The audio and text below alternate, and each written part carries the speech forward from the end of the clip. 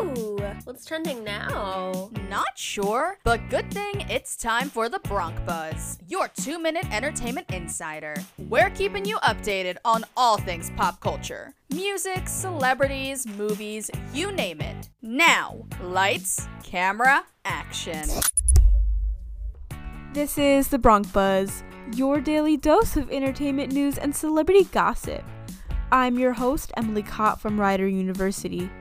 Today's Bronc Buzz is underwritten by the 2021 Philadelphia Flower Show, Habitat in Nature's masterpiece from June 5th to 13th at FDR Park in South Philadelphia.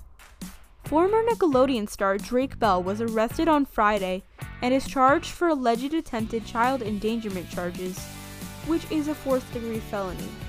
It all started when Bell started to develop a relationship with a 15-year-old girl who attended one of his concerts back in 2017. Since then, he has been sending the girl inappropriate messages on social media.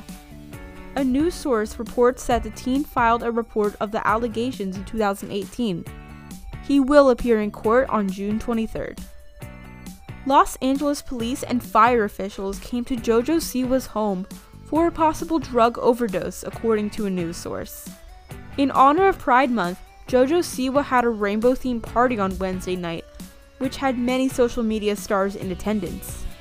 TMZ confirms that a 30-year-old man overdosed on LSD prior to Siwa's party, so no criminal charges were made. That's all for today's Bronc Buzz. I'm your host, Emily Katt. The Pennsylvania Horticultural Society presents the 2021 Philadelphia Flower Show, Habitat in Nature's masterpiece from June 5th to 13th. Now blooming outdoors for the first time ever at FDR Park in South Philadelphia. Tickets and details are available at theflowershow.com. That's a wrap on this hour's Bronc Buzz, your 2-minute entertainment insider. Now you're all caught up. We'll see you next time, only on 107.7 The Bronc Retro.